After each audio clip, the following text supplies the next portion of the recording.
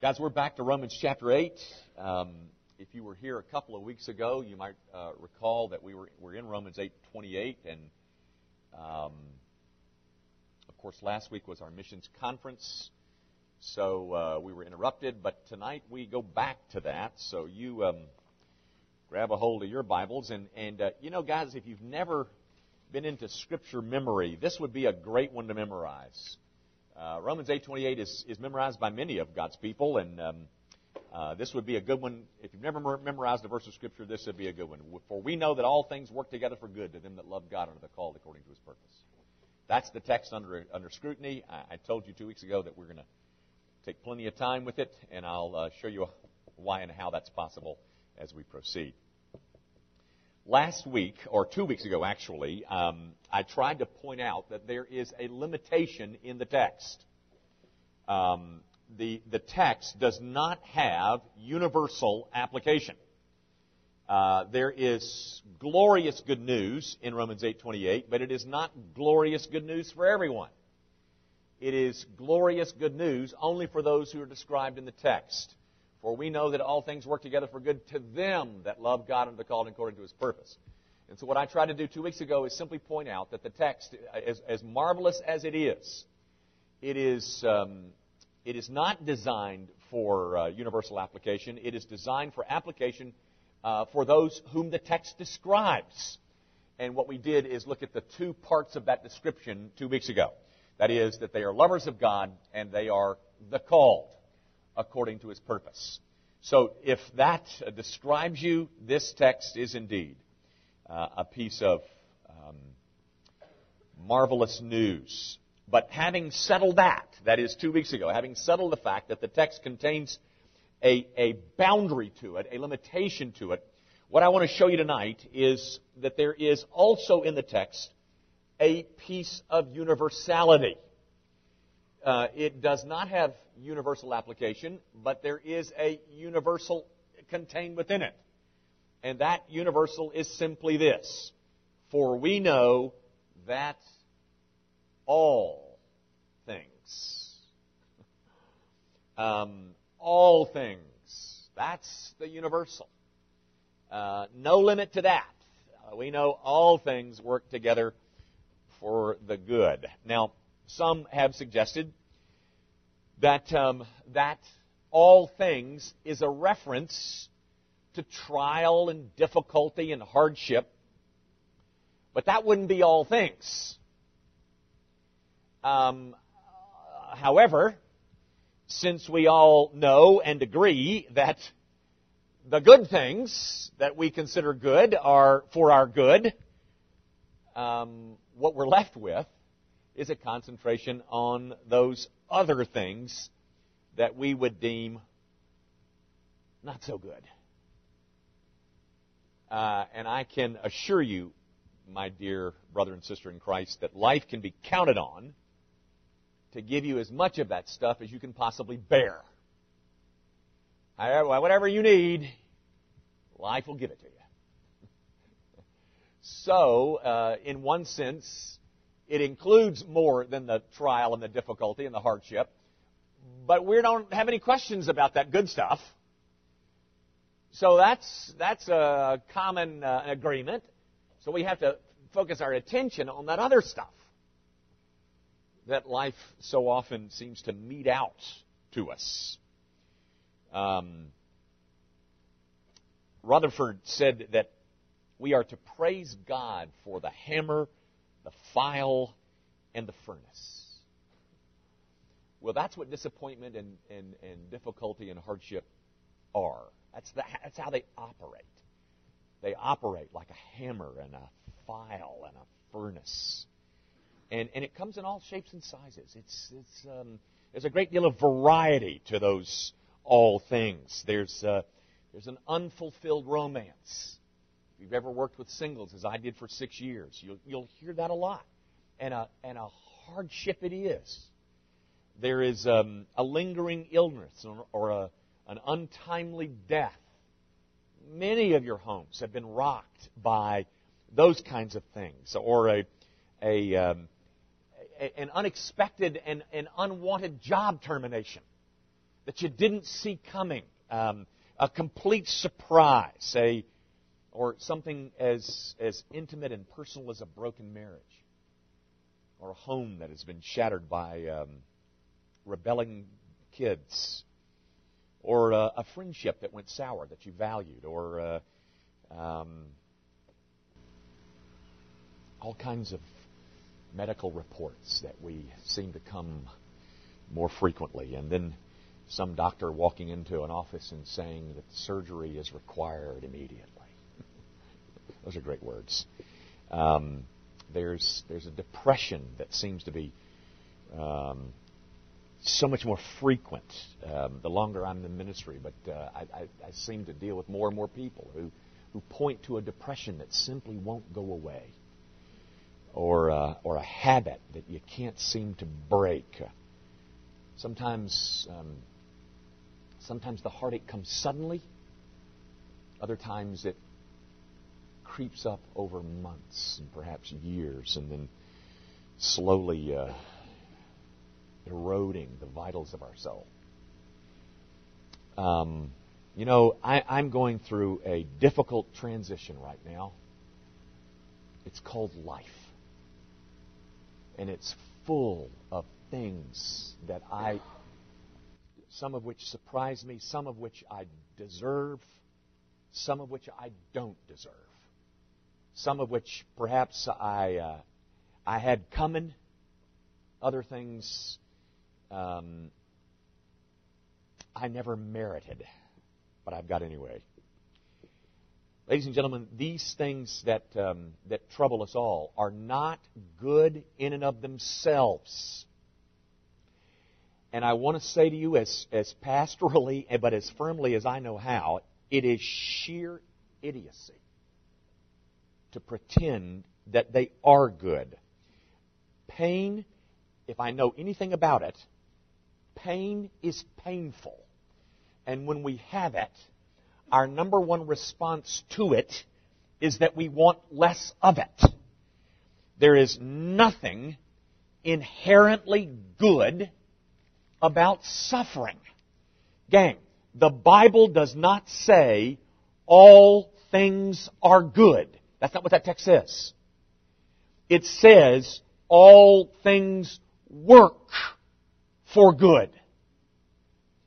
But there's almost a premium in the evangelical community based on people responding to their pain with some kind of toothy grin painted all over their faces when they're in the midst of deep pain. Ladies and gentlemen, that is emotional dysfunction.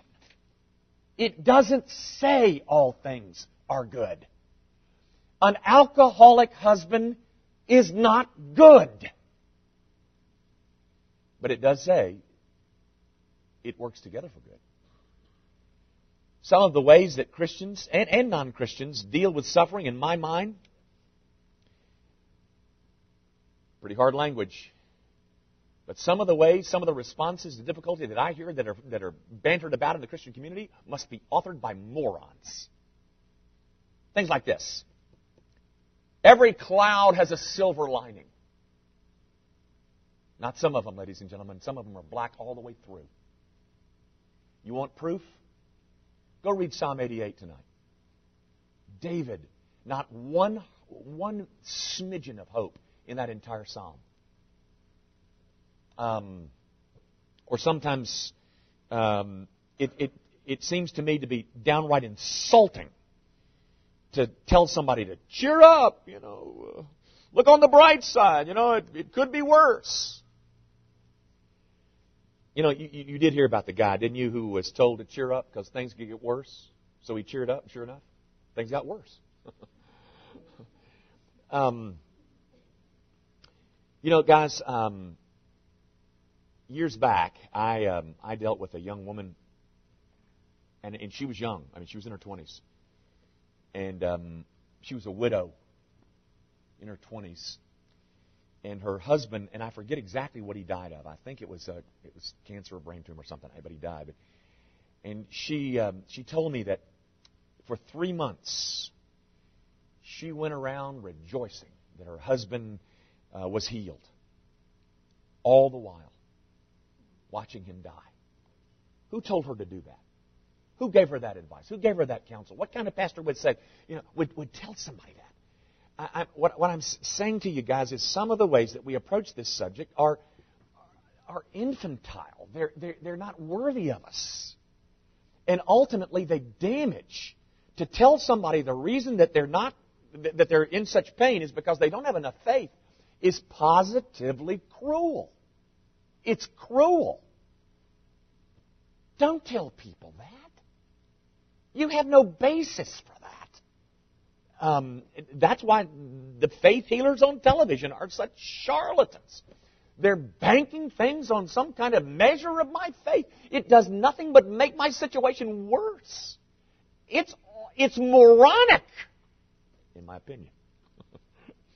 There's an old saying that if prosperity is the blessing of the Old Testament, then adversity is the blessing of the New. I like that, New Testament believer.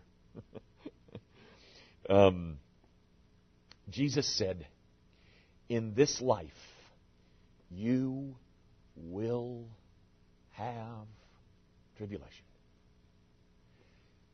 I went to school a long time. I figured out one time that I went to school for 21 years. And I've got all kinds of degrees. But you know what? It doesn't take any of my degrees to understand in this life, you will have tribulation. And if you have not experienced that, either you're not in this world or you need to get off those drugs you're taking.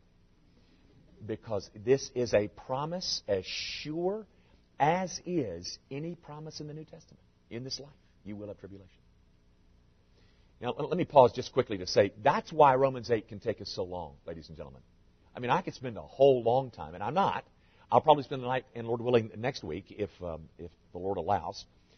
But, I mean, you can see this promise is wonderful, but I want to try and offer you some other ways to think through it, and hopefully they'll be helpful to you. Gang, the good is to be found in what God turns trial into. That's where the good is. Not in the trial, not in the suffering. There is nothing good about cancer, folks. And the Bible never said that. All things are good. It didn't say that. It said all things work together for good to them that love God and the called according to His purpose. Guys, that's going to be our focus in my little couple of times with you. We're going to focus our attention on what God is turning this thing into. What God is up to in all this that you and I and the rest of us are experiencing. The most comforting, I think, if not the most, one of the most comforting pieces of news that the Scriptures has to offer us, or it has to offer at least those who are in the midst of their own private hell or their own private suffering, is that where the pain is, and where the grief is, and where the hurt is, that's where God is. Isaiah chapter 43. Don't turn there. Let me just read this to you real quick. Isaiah says, when you pass through the waters, I will be with you. And through the rivers, they shall not overwhelm you. When you walk through fire, you shall not be burned, and the flame shall not consume you. It doesn't say, if you pass through the waters, or if you pass through the fires. It says, when you do. A couple more. Because you are precious in my eyes, and honored, and I love you, I give men in return for you, peoples in exchange for your life. Fear not,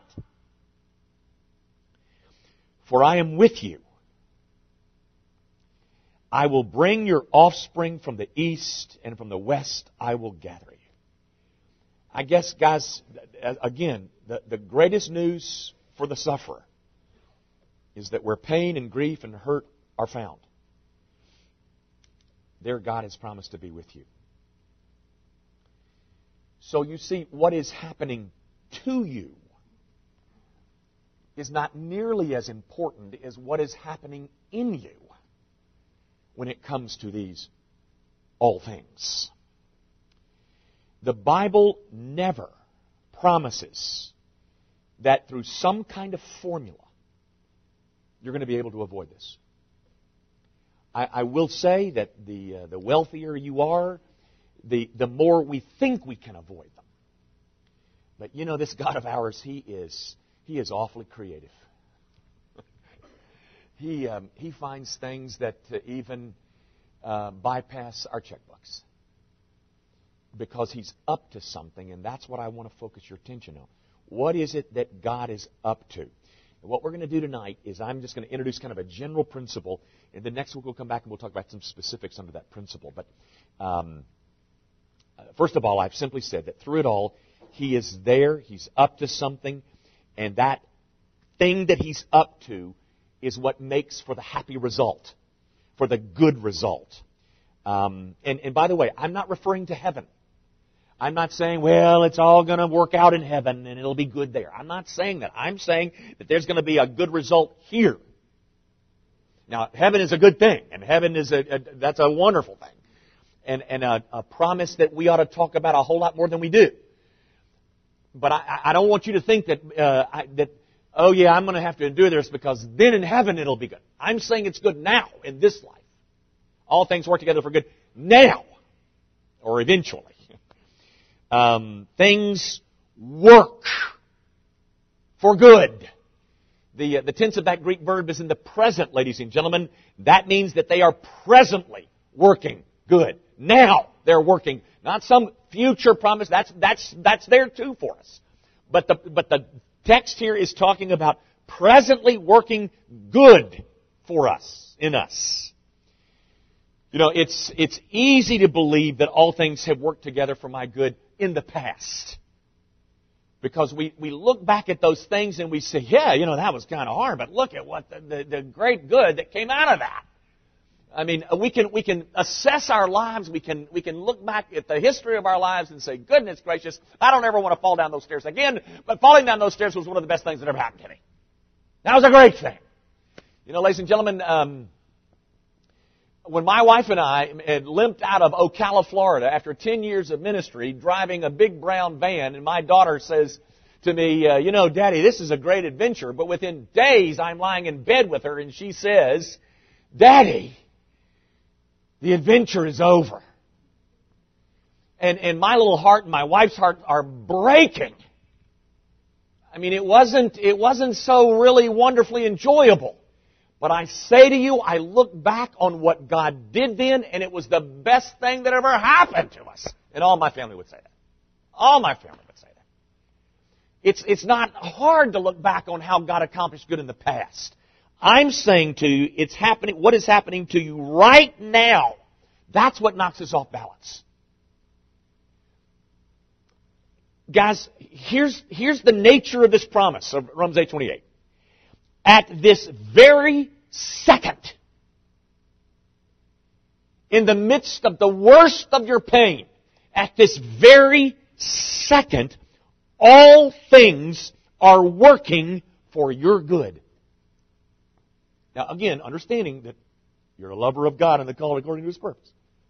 Can we assume that just for a second? Maybe that's true of everybody. I would hope that's true.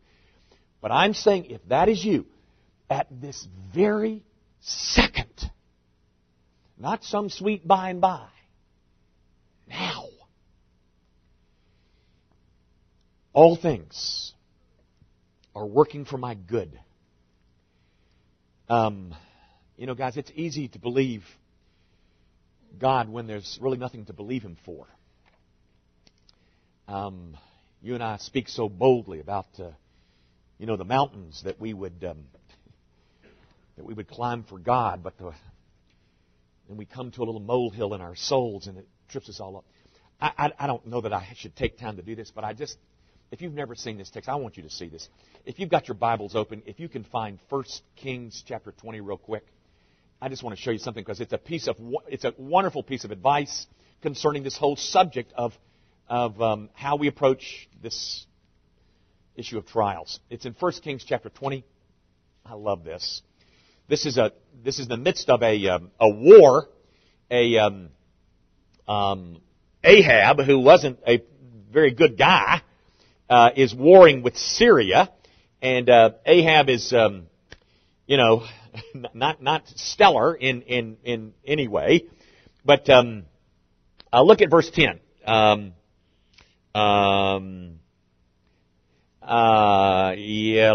guess I should go further up. But anyway, Ben-Hadad has showed up. He's the king of Syria.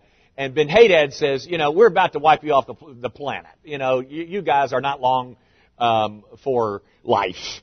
And so, yes, it's in verse 11. 1 Kings 20, verse 11.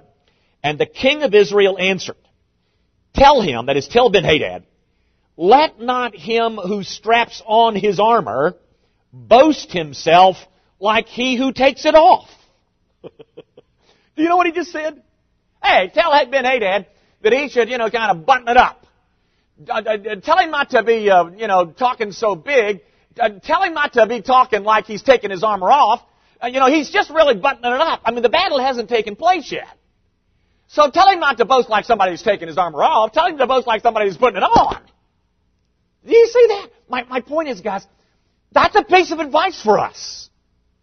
When it comes to difficulty, don't boast like you're somebody putting the armor on, or taking the armor off.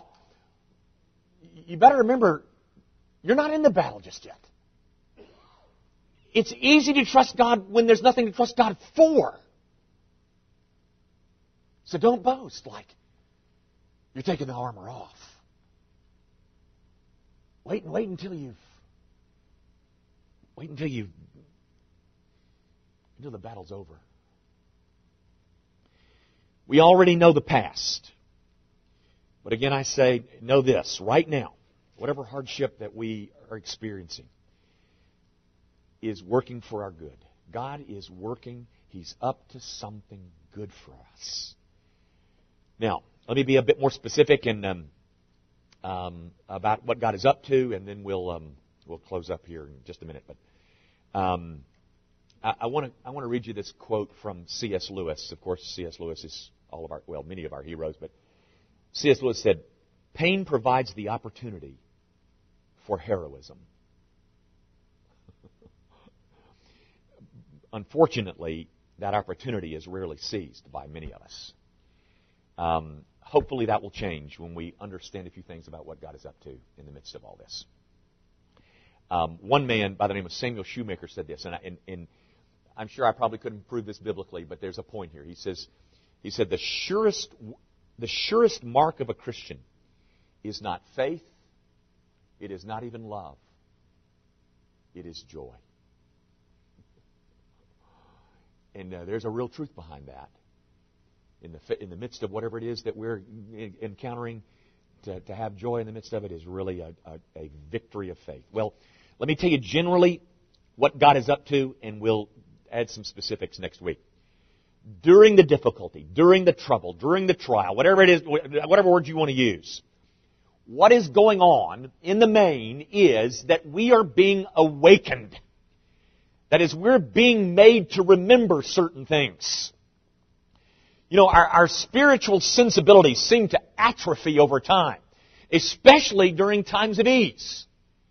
In times of success, when we're seduced by our own success, our spiritual sensibilities seem to get flabby and atrophy in our own soul.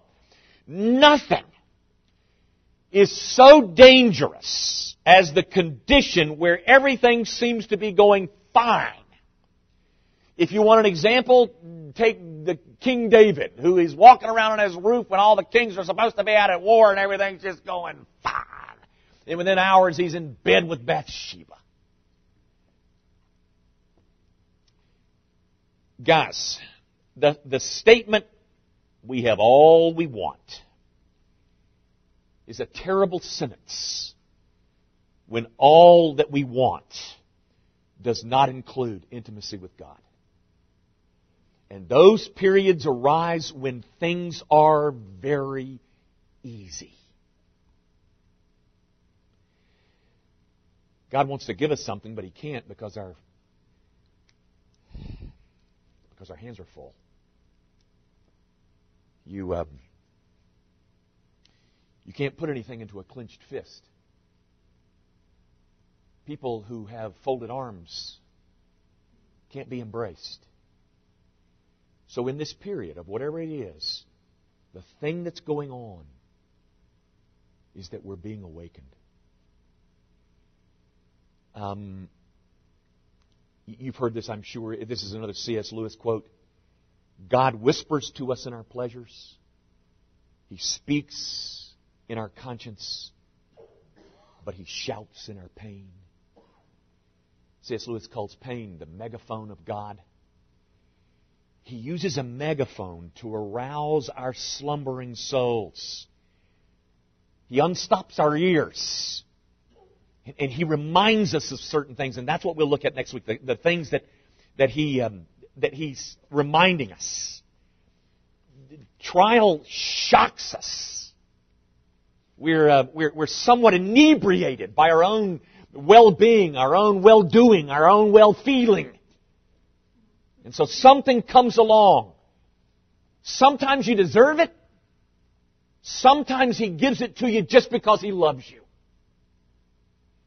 But He brings something into our existence that arouses the slumbering soul. And we're made, for the first time in a long time, to think. Because we haven't done much of that.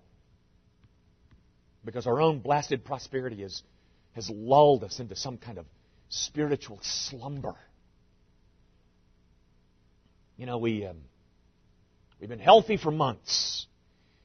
And suddenly we feel this strong shooting pain that comes in the side and goes out the other side and scares the daylights out of us. And we hurry into the doctor's office and we tell him about the pain that is shot through this side and went all the way over to this side. And the doctor does all of his examining, does all his work, and he looks at the problem, and he comes back in the office and he says, "Why didn't you come before?" And we say,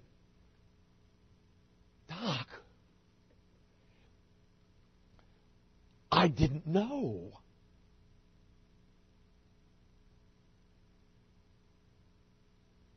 Until the pain.